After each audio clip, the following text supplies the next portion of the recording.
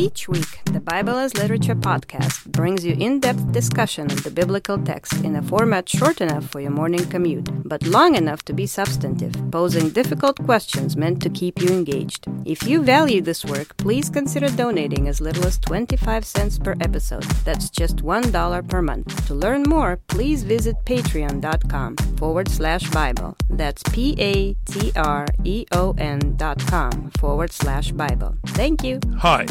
This is Father Marc Boulos with the Bible as Literature podcast. As Matthew 24 consolidates the fall of Jerusalem and therefore the fall of Rome, the centrality of St. Paul's teaching of the cross comes clearly into view. The glory of God's kingdom can only be present to us through the destruction of human infrastructure and might. Richard and I discuss the Gospel of Matthew, chapter 24, verses 29 to 31. You're listening to the Bible as Literature.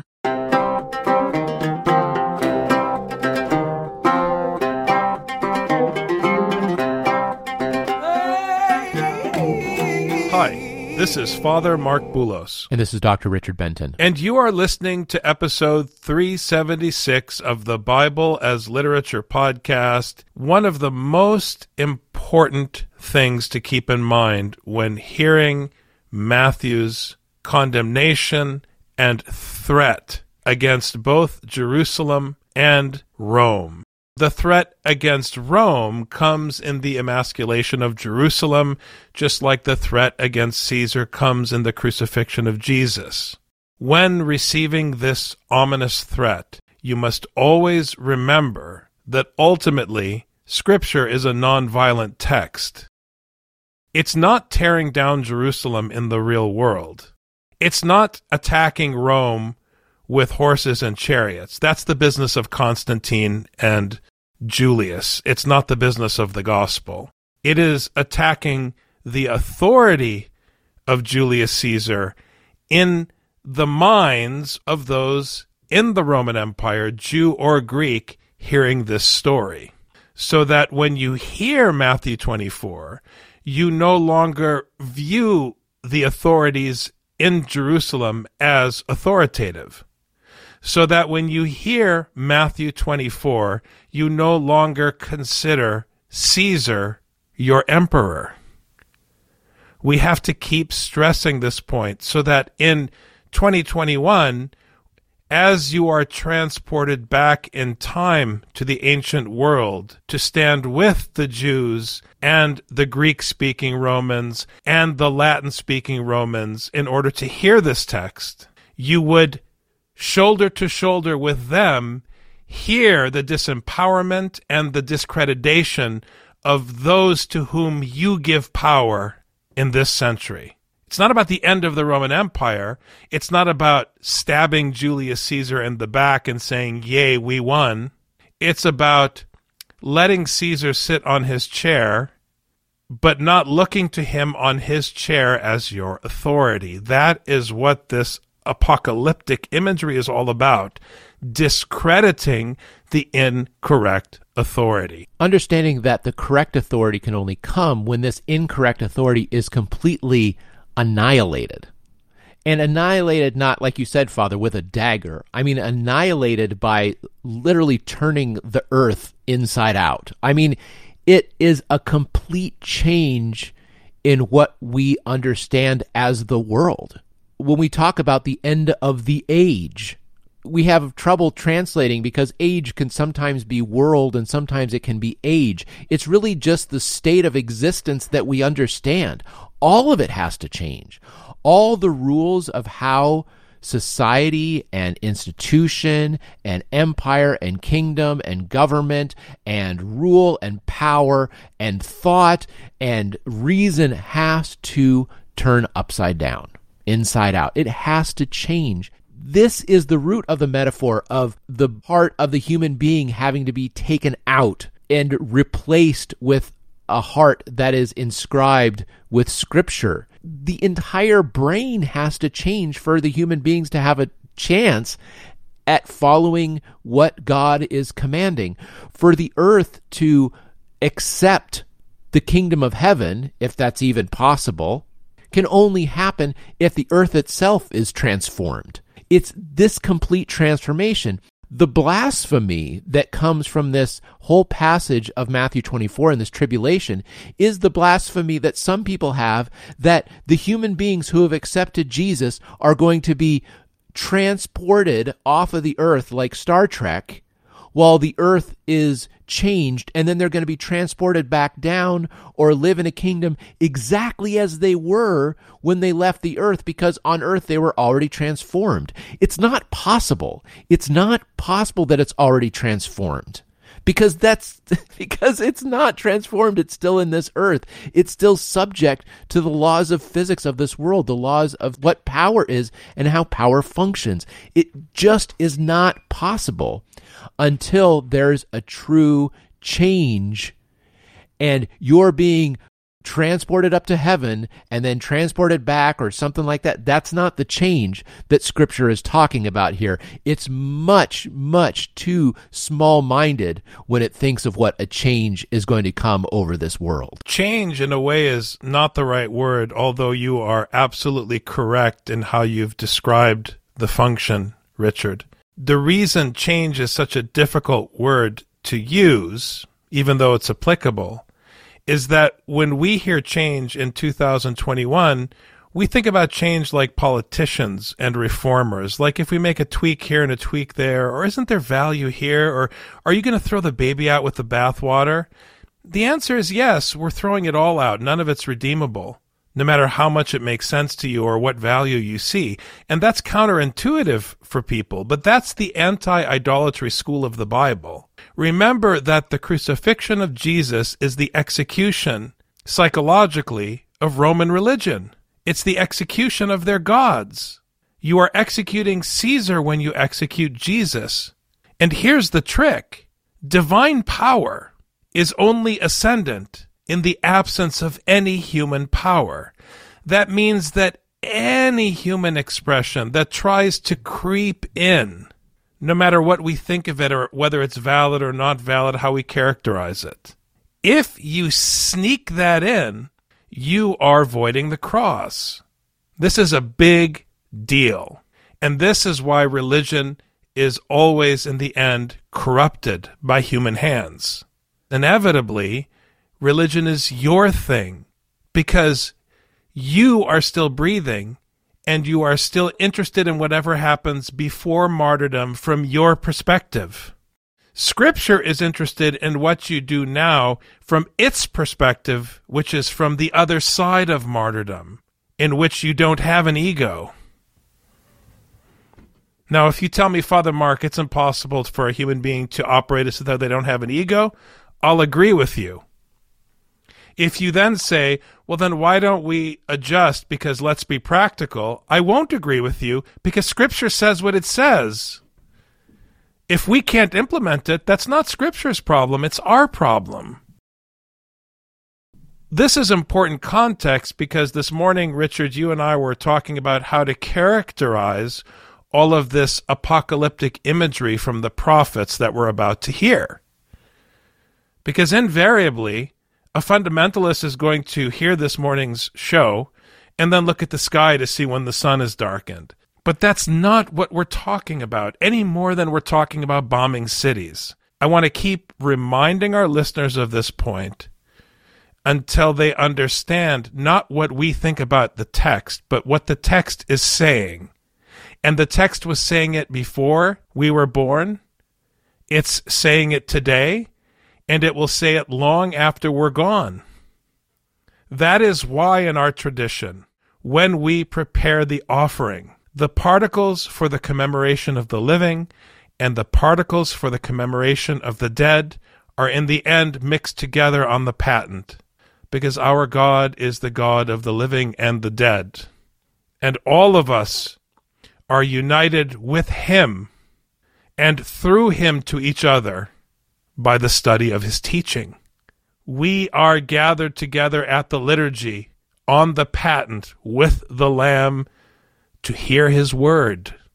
Now, if you want to convince me that what that word means is dependent on a particle that came in 2019, then you and I aren't the same religion. But immediately after the tribulation of those days, the sun will be darkened, and the moon will not give its light, and the stars will fall from the sky, and the powers of the heavens will be shaken. This is why I love the Bible. It's also why I love science fiction. Because I like epic stories, Richard, and big explosions. I don't like them in real life. I like them in literature. In literature, they're breathtaking. In real life, they're disgusting. Why it is that way, I don't know. This isn't a psychology program. I'm just telling you, we all like action and drama. And Matthew is using the action and the drama of a number of prophetic texts, drawing on many prophetic images to express this total destruction, this total annihilation. And remember, the root of annihilation is nihilism. It's the total destruction of everything so that there's a complete vacuum, so that in the end, all that is left is the will of God through the crucifixion of his Son. You brought up so many important points, Father, about the crucifixion. Jesus is having to reformat the minds of his disciples because he's about to be crucified. I mean, we only have 3.5 chapters left of Matthew. If they're going to understand that their king is still the king even when he's on the cross, they have to go through some quick transformations here in understanding what power is. They ultimately don't make it, we know that. But this is at least Jesus' last gasp at teaching them. At least if he can't teach his disciples, he's going to leave a teaching for the next generation so that they can understand what this crucifixion means and what this means about how our understanding of power is ultimately nothing. And I also like how you brought up the root of annihilation is nihil, which is Latin for nothing. It is creating a nothing, a big zero. Everything you understand is gone, gone, gone, nothing, zero. Not rubble, not trash, nothing. And here we have this verse beginning with Evtheos immediately. And this comes after all the false Christs came and the false teachings, the false prophets saying, oh, look over here, look over there. And Jesus is saying, look, it's going to be big. When you see it happen, it's going to be big. It's going to blow your mind. Everything you understand literally has to change, literally is going to change. I mean, the sun is not going to give light. The moon is not going to give light. Well, then what are the sun and moon if they don't give light? I mean, go back to Genesis 1. That's all they do is give light. So the sun and moon are transformed to their very core and what they are and what they do. If the sun is transformed into what it does and what it is, then think about the earth and, for heaven's sake, the individual humans. Everything has to change. Everything has to be reformatted. If you don't reformat the entire thing, there's still going to be a piece of that virus that's left that's going to infect your hard drive afterwards. It has to be utterly transformed. Utterly transformed. Not that what I used to think was good is now bad, and what I used to think is bad is now good. So I used to think it was okay to be unfaithful to my wife, and now I realize it's good for me to be faithful to my wife. No. That's Hollywood morality. The idea that you get to say anything about faithfulness, that's what transforms. That you have any right to anything besides the duty that's written in Scripture, that's the transformation we're talking about. And none of us really accept that. That's the transformation, the reformatting, the recreation that has to happen. And knowing that it's only possible to be transformed through martyrdom, which is a pretty grim prospect if you take the gospel seriously, it also helps you understand how impactful the gospel was for the Roman slave who was willing to bear witness with his or her life to this teaching. If you understand that, then you realize if you haven't been martyred, you're compromised. And if you're compromised, that means that no matter what you do, there's a part of you that still serves something other than the gospel. So as you work each day to receive your daily bread from the Lord's Prayer in Matthew, which is the daily reading, as you work each day to receive and submit to that bread, which gives life, the least you could do is be honest with yourself about what is the will of God and what is all the other stuff. And then the sign of the Son of Man will appear in the sky, and then all the tribes of the earth will mourn, and they will see the Son of Man coming on the clouds of the sky with power and great glory. This is Ezekiel. It is pure Ezekiel. And one of the first presentations I ever gave as an ordained priest in the local church was on the prophets. I was dealing with Isaiah and also Ezekiel and talking about this, as Father Paul would say, oxymoronic metaphor. I love that expression. Only an Arab could take the word oxymoron and turn it into a condescending adjective, oxymoronic.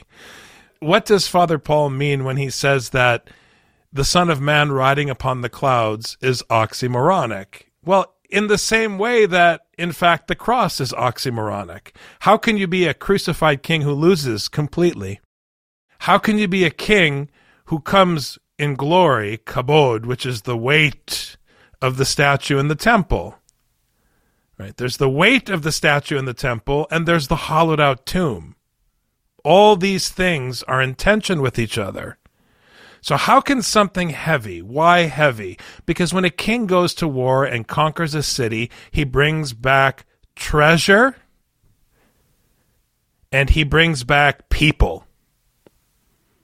These are the two components of glory. Even now, what does a corporation brag about? Its infrastructure, its capital, and its people. And it uses capital and people to build infrastructure. That is the Old Testament conception of glory. So how can something with people and infrastructure that is weighty, that's what kabod is, come on a cloud? How? What are you talking about? It's only possible in science fiction or the Bible. Now, the problem with science fiction is that one of the Star Trek writers will come up with some babble to explain how it was possible through neutrinos and a tachyon field. But there's no neutrinos or tachyon fields in Matthew. So we have to accept that what we are hearing isn't tenable in our fleshly reality. And that should already disassociate us from fundamentalism. In the translation of uranos in both places, which everywhere else that I've been paying attention, it's been translated as heaven. Here it's translated as sky. But I think it makes a difference if you have the clouds of the heavens versus clouds of the sky, because clouds of the sky are the white things that are floating past, and we think about them bringing rain and that sort of thing. But the clouds of the heavens have a different kind of cosmological understanding in Scripture. This is the residence of God. This is the thing that is opposite to the earth, the thing that's kind of transient and opposite to the earth, which is weighty and heavy, like you said, Father. The Son of Man coming in the clouds of the heavens is really the source of the power and the glory we're talking about. A lot of people are going to read this and they're going to think, oh, those tribes are definitely going to mourn because they never accepted Jesus. They never accepted Christianity. They never accepted Scripture or whatever, and therefore they are going to mourn. Yet, Scripture says all the tribes of the earth are going to mourn. All of them, including yours. Now, we have this weird theology that some of the Christians are going to be transported and get to reside up in the heavens and get to watch down and see what's happening. You know, they're going to be able to look over Jesus' shoulder when he's coming down to earth or something like this. It doesn't make sense because it contradicts all tribes. All tribes. That's all tribes. St. Elizabeth Church is going to mourn when the Son of Man is coming in the clouds. Well, why would we? We're trying to follow Scripture. We're trying to do the right thing, Father. We're trying to just, get by and be as faithful as we can. We know we fall short sometimes, but, we try to do the right thing. Why are we going to mourn? Because you're going to be letting go of everything. I've been reading some teachings of Buddhism these days. One of the things that they talk about as the basis for being a correct human is detachment. And for someone who believes in the cross and understands the cross as the center tenet of Christianity, the center point of this story of the gospel, detachment is anything that brings power, anything that brings glory, anything that brings health and prosperity. You must mourn these things, because when Jesus comes, when the Son of Man comes, it's the end of all that. All the stuff that you wanted, all the data you had on your hard drive, it's going to be gone. The whole house that you've been saving all this time and the 401k to help you make the rent in your retirement, it's all gone. It's gone. You will mourn, but the ones who will mourn the least are the ones who are most like Jesus on the cross already, because they already have so little to mourn about when they lose it. Mourning is what is so difficult about Scripture. The reason nobody leads with Scripture is because it's self-defeating. Scripture's agenda isn't to build. Scripture's agenda isn't progress. Scripture's agenda isn't anything that we care about from a worldly or fleshly perspective. Its business is martyrdom. Its business is the anti-idolatry school of the prophets. Its business is to replace our ways with the Lord's ways, and to replace our thoughts with His thoughts. And His thoughts can't be systematized, and they don't make sense. That's the problem with philosophy and theology, ultimately, is you're trying to make something that is indigestible. Remember the homily of Chrysostom on Pascha. Indigestible, you're trying to make it digestible, when the point is that it can't be digested. It can't be assimilated. All Picard had to do was give a copy of the Bible to the Borg. The episode would have been over. You can't assimilate this. Once you just submit to that fact, then you let it achieve its agenda, and you let it use you like Onesimus for its purpose. Why do I mention Onesimus? Because his name means useful. That's the whole point about slavery in Paul's letters. But what it wants, simply, is to create a context in which people hearing it can live under Caesar without being under Caesar. That's the kingdom. We were talking earlier, Father, about the notion of making sandcastles. That's what we do as human beings, is we create sandcastles. Now, when we're kids, we actually make them out of sand, but then later on we are much more sophisticated and we create cement and steel girders and that sort of thing. We're still building sandcastles. They're all eventually going to crumble, just as everything else has crumbled. Now, earlier civilizations understood this. I had a professor who did a lot of archaeology in Iraq along the Tigris and Euphrates rivers, and when they would build a house, when the floods came, they would leave and they would go someplace else, and then when the floods were gone, they would come back. Their house would not be standing. They would build another house. They lived in what would look to us to be sandcastles, but guess what? If there was a flood, it did not ruin their life. They moved and came back. We see the devastation that's caused in Puerto Rico because of hurricanes, because of the way that we have imposed a way of living in permanent houses that causes the problem. There's always been hurricanes in Puerto Rico. And previously, the way they dealt with it is they would move away and they would come back. They would seek shelter someplace else and then come back. They didn't have the attachment that we have now. So in fact, our civilization, in order for us to be practical, is in the end what's going to cause us to mourn the most, because we're going to think that our house is made out of cement, but we're going to see it's just made out of sand. When you go to the beach and a child is building a sandcastle with her friends, and you ask her, is this sandcastle going to last forever? She's going to give you a blank stare. If you ask her, what is your plan to preserve this sandcastle in the future after you're gone? She's not going to know what you're talking about. If you ask her, why are you building this? Her answer is going to be, because I'm here with my friends and I'm enjoying myself. If only adults could think about everything they do in this manner, we would be one step closer to possibly hearing the gospel. You don't need $1 million fund for the future of your sandcastle. Just think about what we're saying. And he will send forth his angels with a great trumpet, and they will gather together his elect from the four winds, from one end of the sky to the other. There are these elect on the four winds because it's time to repopulate the earth. I mean, after this next passage, we're going to hear about Noah. Noah was the remnant.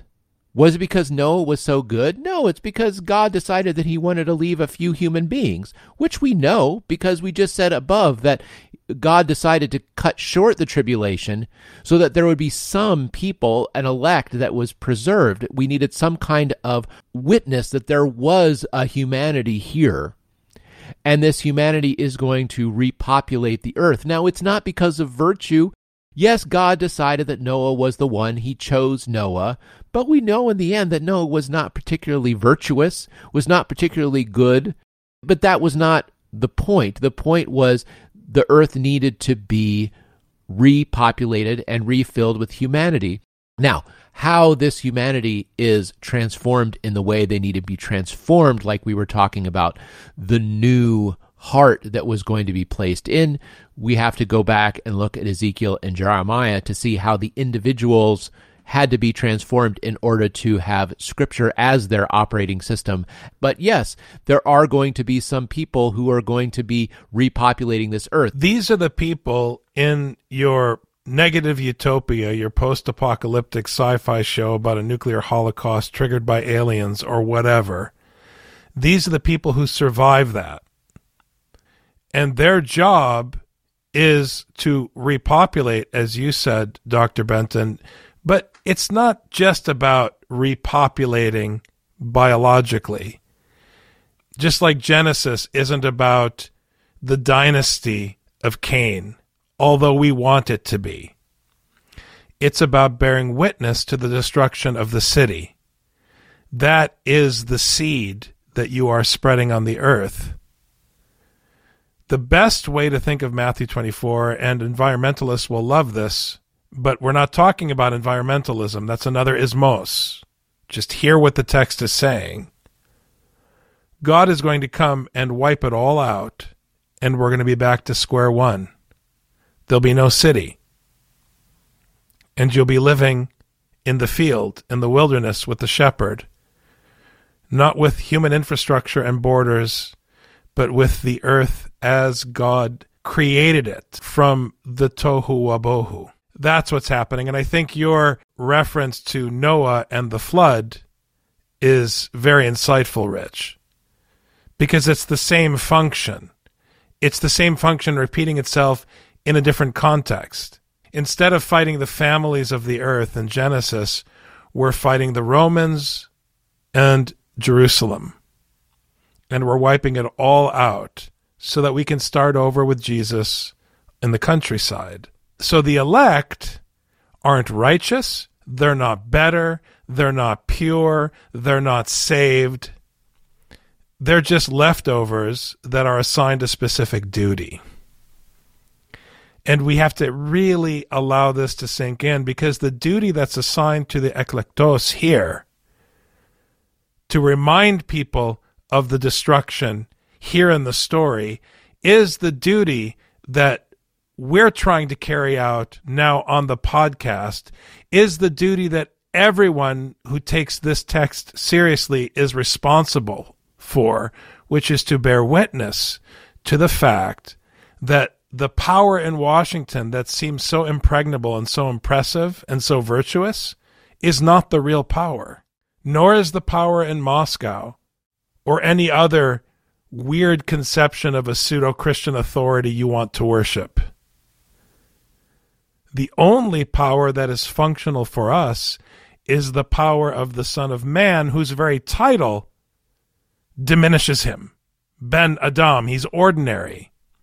It is the power of this ordinary man who comes with a glory that can float on the clouds, a glory that allows him to be executed by the Romans.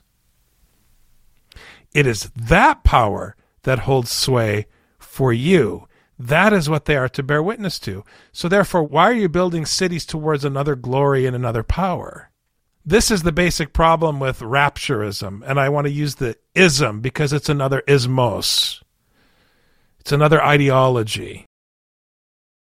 Rapturism is interested in elitism and building up the importance of one group of people over another, and that is absolutely in conflict with Matthew 24. Cormac McCarthy's The Road depicts that post-apocalyptic world, and in that world, one's power comes from owning the most number of canned food items. That's the only way you can eat because agriculture has been destroyed. Why has the main character and his child been saved?